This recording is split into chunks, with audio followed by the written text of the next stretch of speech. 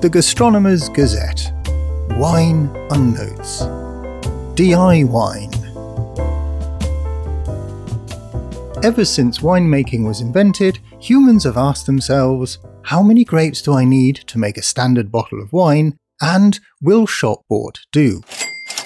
The answers are anywhere between 400 and 1200 grapes, and wine from shop-bought grapes is commonly enjoyed by nobody. If you insist on going the shop-bought route though, the most planted grape in the world, the Thompson seedless, is often sold in supermarkets and is used in various places around the world to make wine of such quality it is only drunk locally. In the UK, you might know the Thompson seedless as the Lady de Coverley, or, when she's slumming it, the Sultana grape. Incidentally, in 2003, it was discovered Sultana grape juice was being sold as Chardonnay juice for winemaking in Australia.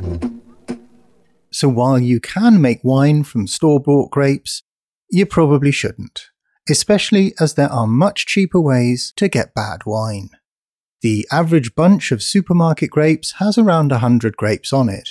Each bunch costs €2.50, or for anyone outside the Eurozone, that's the exact equivalent of some of your currency converted to euros. So you're looking at a minimum outlay of €10, possibly as much as €30, just for the grapes. Which doesn't make economic sense when you consider how many litres of boxed wine you can get for that kind of money. That doesn't mean you shouldn't make your own wine. You absolutely should.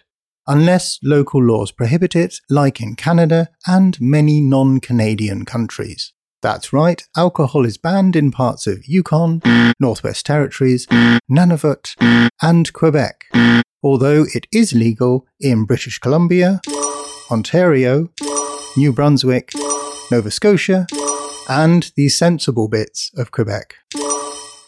This is a remarkable stroke of good fortune, because wine is made in these provinces.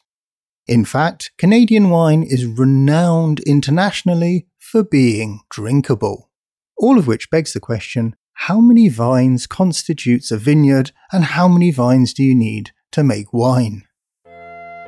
UK vineyard number 9321 in Sussex on the south coast of England is the smallest official vineyard in the world. It has just 2 vines and produces about 13 bottles of wine annually.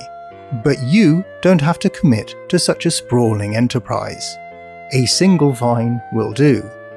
Disappointingly, you'll have to wait at least a month before you can drink your wine, preferably longer.